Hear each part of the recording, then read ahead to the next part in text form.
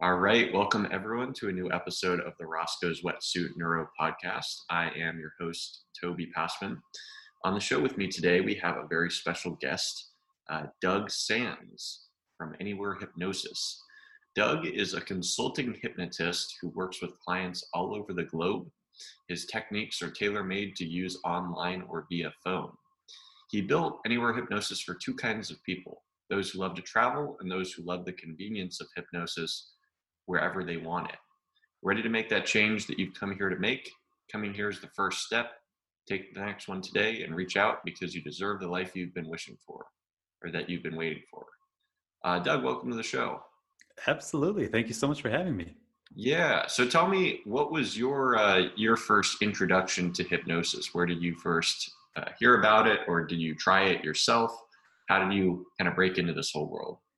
It definitely wasn't something that was always on my radar. I grew up in a pretty rural area, and so that was way off in right or left field or something. And it came down to meditation. I was searching for something to deal with my own mental health. I was dealing with anxiety and depression at that point, and I discovered meditation. And that was the first tool that I actually used to calm myself and to realize that I could control my own emotions to a certain extent. And it was by studying the brainwave patterns and the science behind meditation, trying to figure out what was going on here, that I stumbled across hypnosis. And when I learned that it was more than just a stage show gimmick, that there's actually over a century of research behind this stuff, I was blown away. And so I started doing some self-hypnosis techniques, just learning some of the basics. And then I got certified, and now it's what I do full time. Tell me about, let's talk about, because that's in my wheelhouse there, the brainwaves as far as with meditation, and definitely brainwave changes going on with hypnosis too. So tell me about, for each, what is going on in the brain, and is it different, meditation versus hypnosis? It depends. There's a very strong link between the two of them. I like to say that it's the same mental muscle doing different things. So a brief rundown. When we're, our normal everyday waking state, that's where we're at beta frequency. And when you're in hypnosis, you are actually dropping down the scale, going from alpha to theta, hovering just above that delta state. That's why it kind of looks like people are asleep, but when a person is in hypnosis, they're aware the entire time. Now, the link between meditation and that is that in solo meditation, your brain is speeding up, but in guided meditation, that's that weird gray area between the two of them. Some guided meditations will get people all the way down to that theta state. They will slow people's brainwaves down, and most times it'll go to that alpha frequency, but oftentimes they will get people to that theta frequency, often using techniques that are taken from hypnosis, whether they do this intentionally or whether it's just part of the standards of practice nowadays. I've definitely seen some crossover between these two platforms. Okay. And what happens? Can you break down kind of what happens in each of these different brainwave stages? Absolutely. So when you're in alpha state, a light state or light trance, that's where we're at when we are when we're enjoying a really good book or getting lost in a TV show or a movie. It's also where we're at when we're, driving a car and we zone out for a moment. We don't crash the car. Our minds are operating it, to keep us safe at that time, but we weren't really there, consciously present. And so theta is really just that on a whole new level. You are still there. You're still awake and alert to the entire process. You are hearing what the hypnotist says, but you are activating two different things in your mind. The first is that you are turning on the more creative side of your mind. And that helps when dealing with, so your mind, it speaks to you in images and feelings, and that helps us to speak to it in a way that it understands. And the second part of that in the theta is that you are taking the critical faculty, that part of your mind that filters information to see if this is real or not, or if I'm going to believe it. That is a little more permissible. It's not completely offline, but it allows some suggestions that benefit that person to get past into that unconscious part where we store our memories and our habits. Okay. And is that something that it sounds like hypnosis definitely kind of takes advantage of that? that ability to sort of reprogram those sort of maybe unconscious or subconscious beliefs. Is that a accurate way of looking at it? Absolutely. What hypnosis does, at least therapeutic and change hypnosis, is we get people to that theta state, and then we simply use tools from like neuroscience and psychology and NLP.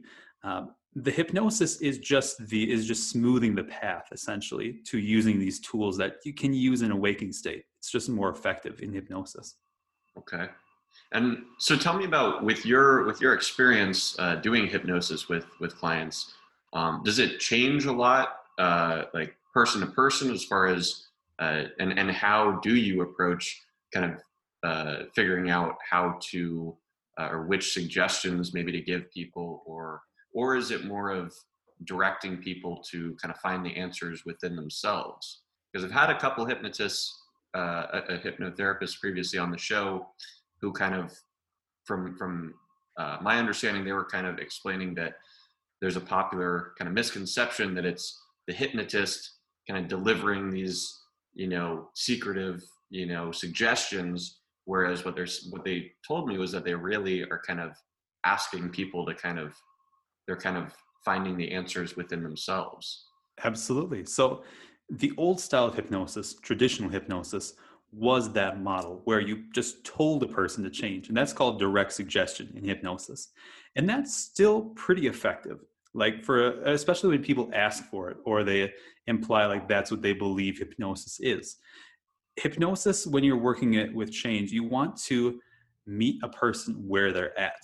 If a person has certain ideas about what hypnosis is, as long as they're not completely out of left field, you can work with those because that's their model of the world. When you work with a person's model of the world and use those suggestions, you can get some powerful results because that's what they're expecting. But the other side of that, as you were mentioning, going inside to find yourself, hypnosis, especially in the last 50 years or so, it's been expanding into this model where you are interacting with the client rather than just telling the client what to do. And so it's all about giving the client choice about how they want to change and what that change means for them. It's a more integrated model of therapy and of change work. And have you found, do you employ both models, or is it more so one versus the other? I definitely employ both, oftentimes within a single session when working with someone. I think that using both tools, it allows us to be more effective because we're hitting all the bases. And so typically I will start out the session with that more inclusive approach where we are giving the person choices. And then somewhere in the middle of the session, when we're really deep into hypnosis, I will throw in some suggestions. And those suggestions are typically crafted with the client beforehand so that I know that they're in that client's own language. Their mind has already kind of agreed to these before we've given them. And so they're much more likely to land and be effective. So walk me through, like, if I was to come to you and say, and wanted to do hypnosis with you, what's the whole process? As far as, can you walk me through like what happens when a client walks in the door? Yeah, a typical session for me, the first 10 to 15 minutes of meeting a new client, I'm always breaking down those myths and misconceptions that person walks in with. Like, is hypnosis mind control, or are you going to make me bark like a dog or something? Breaking those down. And then the next step is to define what they want. Oftentimes people come in and they know what they don't want. They don't want to feel anxious, or they don't want to feel stressed anymore. And that's great. But if you're going away from something, you've got to be moving towards something. I give the metaphor of like a ship. If you're leaving an island, you can go in 360 degrees in any direction, but that's not going to get you to your end destination any faster unless, by luck. So that next 10 to 15 minutes, we are establishing exactly what it is they're aiming for. And then we go into the actual hypnosis. We go into the induction, and that's typically 10 to 15 minutes where we're bringing people into that theta state using language patterns, using body motion things like kinesthetic arm drops and things like that, to just help slow that person's brainwaves down to that theta state that they've already probably experienced before. And then the bulk of the session is where we are using those tools from psychology, like visualization and tools from neuroscience and NLP to make that change happen. And then the middle, as I mentioned, I might give some direct suggestion. And then the very end of that middle section, I want to make sure the changes are actually installed. A lot of hypnotists, they will give these suggestions, but they will not actually cement them in and they'll essentially give the brain, the person's brain, the tools to use them, but they don't have the instructions on how to use them. And so we give them the instructions and then we bring them back out, basically reversing the induction. And then we've got about 10 minutes left. Oftentimes I am putting people back into a secondary hypnosis session to future pace them, to look at how that change is going to last into different events in the future, to make sure that it's not just they're feeling good in the moment, that change has actually happened. And that's the bulk of, or I should say, the outline of a typical first session. Okay. And it reminds me of something talked about in a neuroscience of meditation book that I'm forgetting the name of, but basically talking about like state changes versus trait changes, and how, meditating one time, might slightly, change your state, but it's not going to change traits, trait changes being something that takes, a lot of repetition and practice. And it kind of sounds like what you're talking about there with hypnosis, the goal kind of being able for the client to be able to take that, whatever was sort of gained or learned in a hypnosis session, and actually be able to apply that in life. Absolutely. And to map it across to different parts of their life. I know a lot of hypnotists who will say they can fix a problem in a single session, no matter what the problem is. And that's great. Like, you can do some powerful changes in a single session, but to make sure that change has actually effectively changed their life and that it has mapped across to different areas of their life that they might want it to, I typically recommend like 3 to 5 sessions.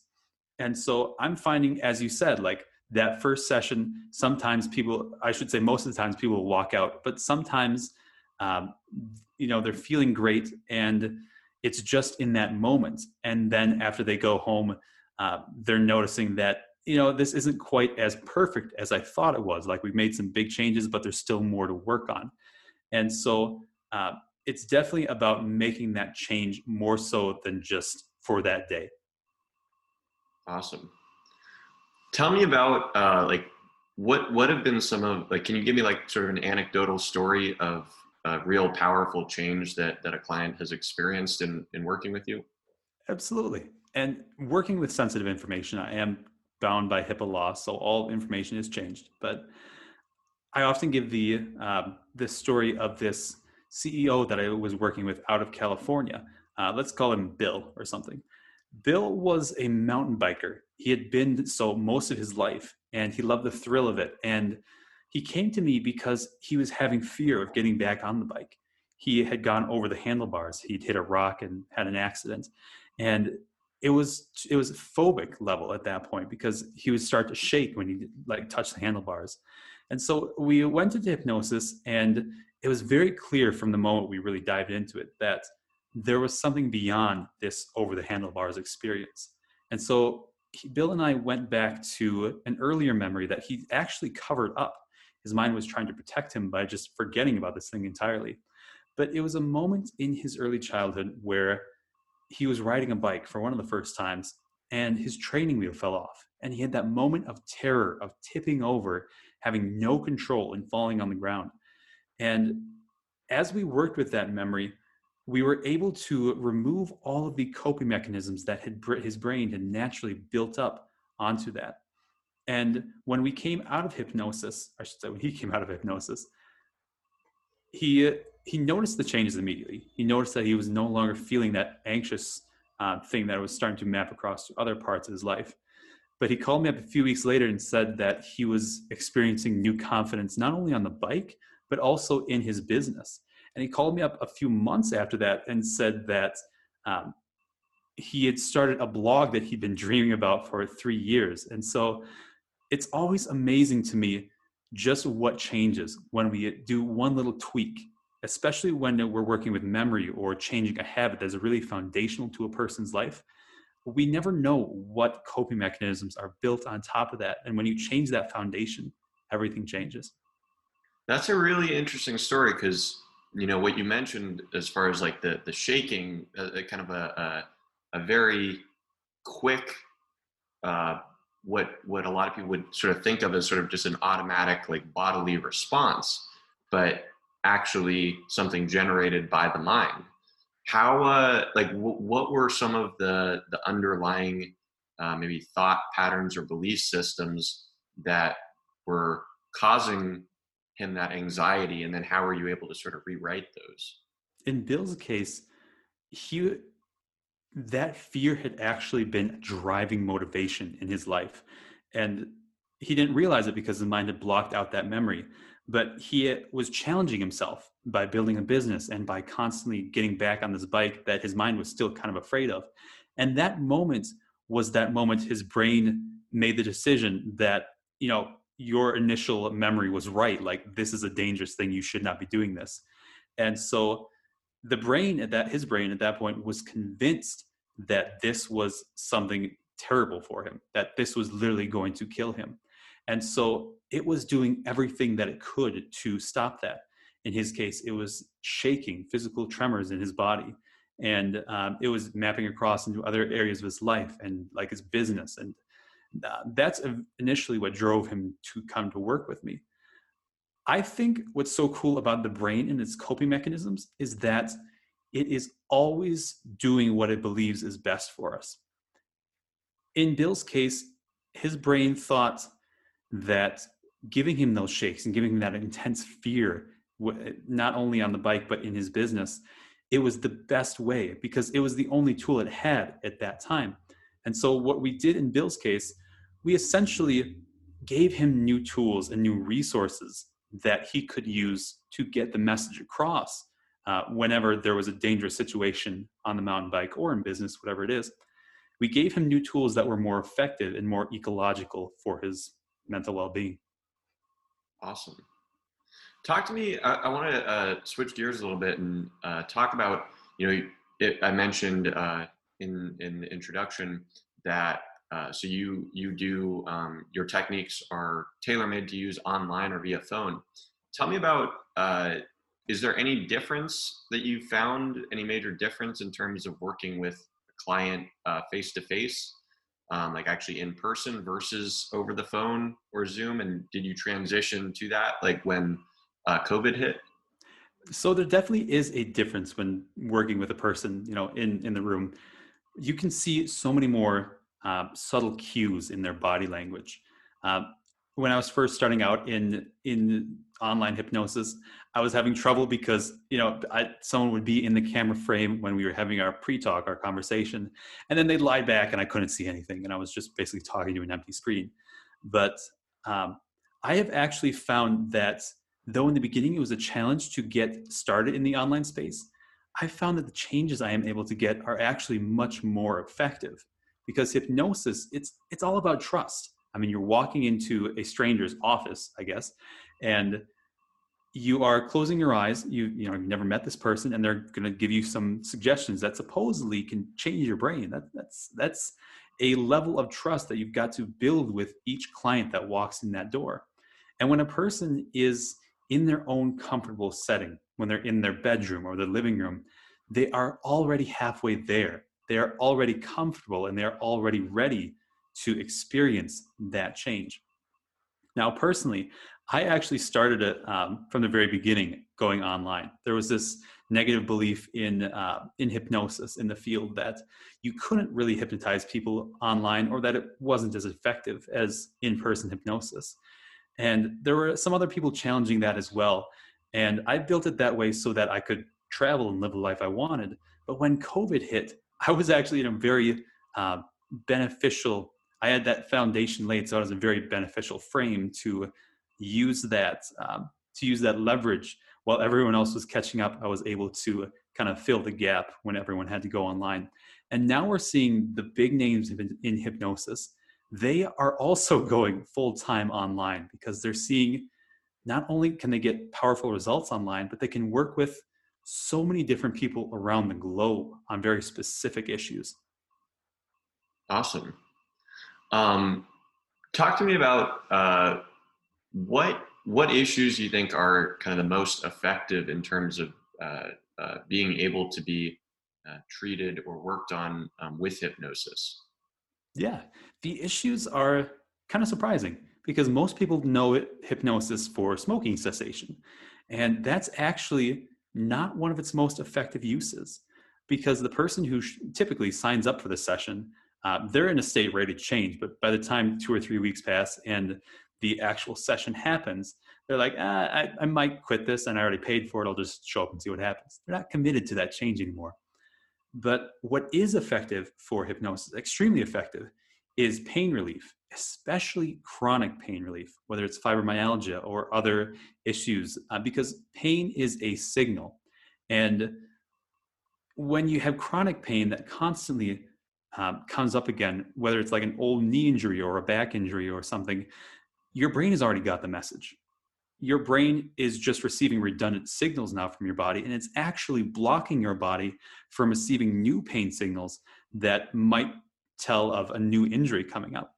And so we're basically negotiating with the brain and saying, like, to keep yourself safe from new injury, we need you to turn down this redundant signal. And over time, I believe this has been studied for about a century or so. Pain relief is extremely common in the hypnosis field. I know there was a hypnotist out of India who actually performed surgeries on soldiers and civilians and had a better success survival rate than the ether and the other anesthetics that they were using at the time. Other things that are extremely powerful or effective in hypnosis are things like motivation, confidence, removing limiting beliefs about yourself and the world around you. Things like anxiety relief, that's a really big one in hypnosis. And also, we can work with some physical issues as well. Things like irritable bowel syndrome or skin conditions. And I'm actually working with a couple of cancer groups around the US to bring hypnosis into that setting to work with nausea related to chemotherapy and improving habits for a faster recovery. Awesome. In terms of with dealing with pain, so that's another interesting one that it reminds me of the story you're talking about, the anecdotal story with the businessman, as far as being able to sort of change those sort of uh, I don't know, automatic or sort of seemingly bodily generated responses, but they're actually being generated by the brain. So that's super fascinating. What as far as like with the pain, you're saying basically that the pain signal may have originally been there to actually serve a protective mechanism, alerting the body that there's some problem. But then once the problem is actually dealt with, that signal is kind of still stuck, if you will, and is kind of it's not doing anything. It's not alerting the body to anything that's really wrong. It's just kind of continuing its loop. Is that am I understanding it correctly? Absolutely. Yeah, that's a perfect way to describe it. I often give the metaphor of like TV static. If you turn on a TV and your volume is set to 5 and there's just the TV static running in the background, uh, something as quiet as I don't know, a glass breaking or something, that I guess that's a bad example of quiet, but uh, to overcome that level 5 volume, you're going to have something at a level 6. And so we don't want to have a level 6 of pain to have that damage to our body to notice that something is wrong. Like if we're having a hand on our stove and it's burning us to that level 6 pain level, we want to be able to notice that when it's a level 1 or a level 0.5 or something. And so what we're doing in that, we are essentially just turning down the volume on that static. Most times we get it all the way down to 0. Sometimes the body's like, I want to hold on to a little bit of this just to make sure that they don't injure themselves again. We bring it down to like a level 1 or something so that they can notice that other sound in the background, that other experience that might be a signal something else is wrong. Awesome. Talk to me about with just your own experience doing hypnosis on other people.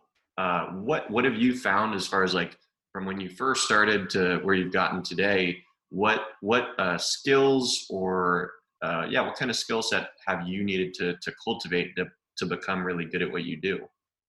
Mm. First and foremost, a hypnotist has to have confidence, as with anything, but um, hypnosis is still a very misunderstood field by the general public. And if a hypnotist comes into that session and they're not really confident and fully owning those techniques that they work with, that person is going to pick up on that, and they're not going to believe it. Either the changes are not going to be effective, or they might not come back for that second session.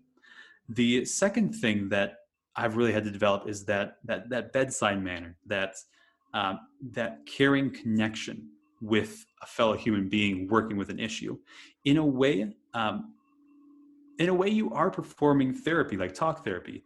I personally call myself a consulting hypnotist, because to call yourself a hypnotherapist, you have to be a licensed therapist. But there is that method of connecting on that talk level. And so the third thing I really had to develop was just the sheer belief that I could do it. The sheer belief that even though I am young or just starting out this business, that I can actually get people results. And I actually had someone come in about a month ago, and they were like in their 50s. And when they saw how young I was compared to him, he immediately said, how on earth can you, having what experience you've got in your life, how can you help me make this big change? And I looked him in the eye and I said, I can help you make that change because I am good at what I do. And having that confidence, and not only that, but having the experience to back it up, that made the change that we made that day so much more effective. What happens if the clients that you're working with do not have that same level of self-confidence? And I ask that question because, you're asking people or you're working with people to try to make these kind of changes in their core beliefs and thoughts. What if people, I assume people probably come to you sometimes with these long-standing issues, and maybe they don't have complete confidence that hypnosis is going to work, or that they're going to be actually able to change the way that their brain functions. How do you deal with that? Is that like a common roadblock that you run into? It is a common roadblock because people have high expectations of hypnosis when they come in to see a hypnotist. They think it's going to be 100% effective, and it's going to be 20 minutes and it's going to be fixed forever. And hypnosis, just like anything, is not 100% effective for 100% of the people. When a person comes in and they have those doubts about just how effective it will be in their case, I typically break down the issue into its component parts.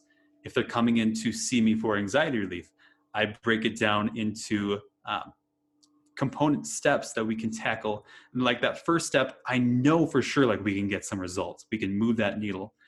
I've found that when people come in and they've never experienced hypnosis before, oftentimes just having that first session and experiencing it and seeing how relaxing it is, for one, but for two, the results that come out of it, that is enough to get them over that hump, and then they are fully committed in the process. Okay, awesome.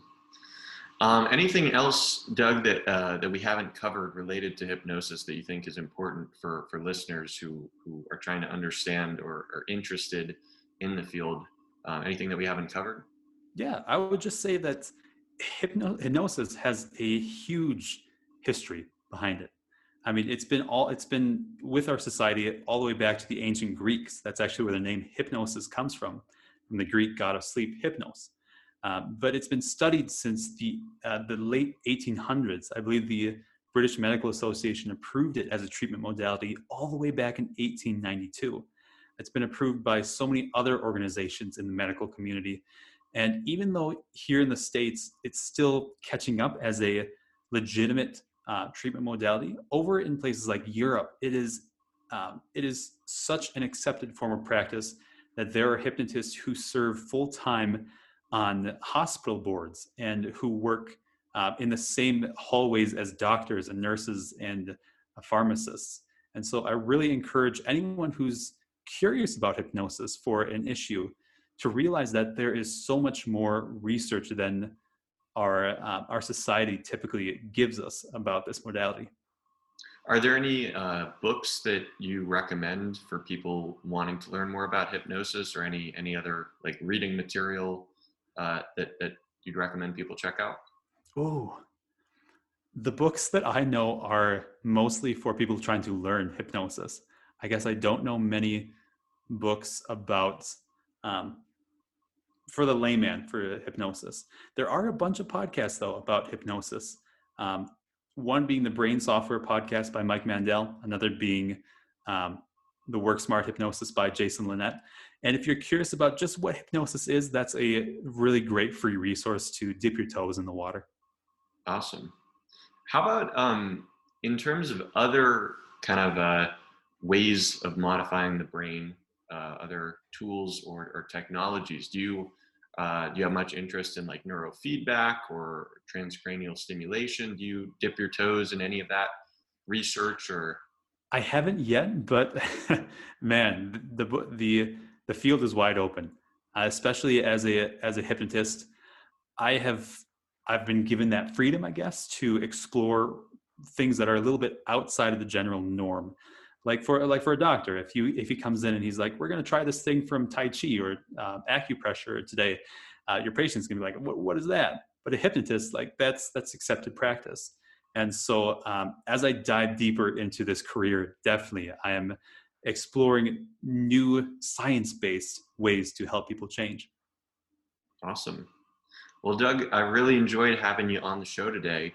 If people want to find out more about your work or connect with you, where would you direct them? I'd direct them to my main website, that's anywherehypnosis.com, and a great resource for anyone who wants to experience hypnosis for the first time. I've got what I call the hypnotic test drive on my website. It's just a brief hypnosis experience that builds some powerful suggestions, as we talked about, direct suggestion. They can find that at anywherehypnosis.com/test drive. Awesome. And for those listeners who enjoyed the show today, go ahead and like and subscribe to our YouTube channel, or Roscoe's Wetsuit. And you can also find the audio versions of the podcast available on Spotify, Apple Podcasts, Stitcher, and just about anywhere else that audio podcasts are available. Doug, again, thank you so much for your time today and coming on the show. Really enjoyed having you on. Absolutely. Thank you again. Absolutely.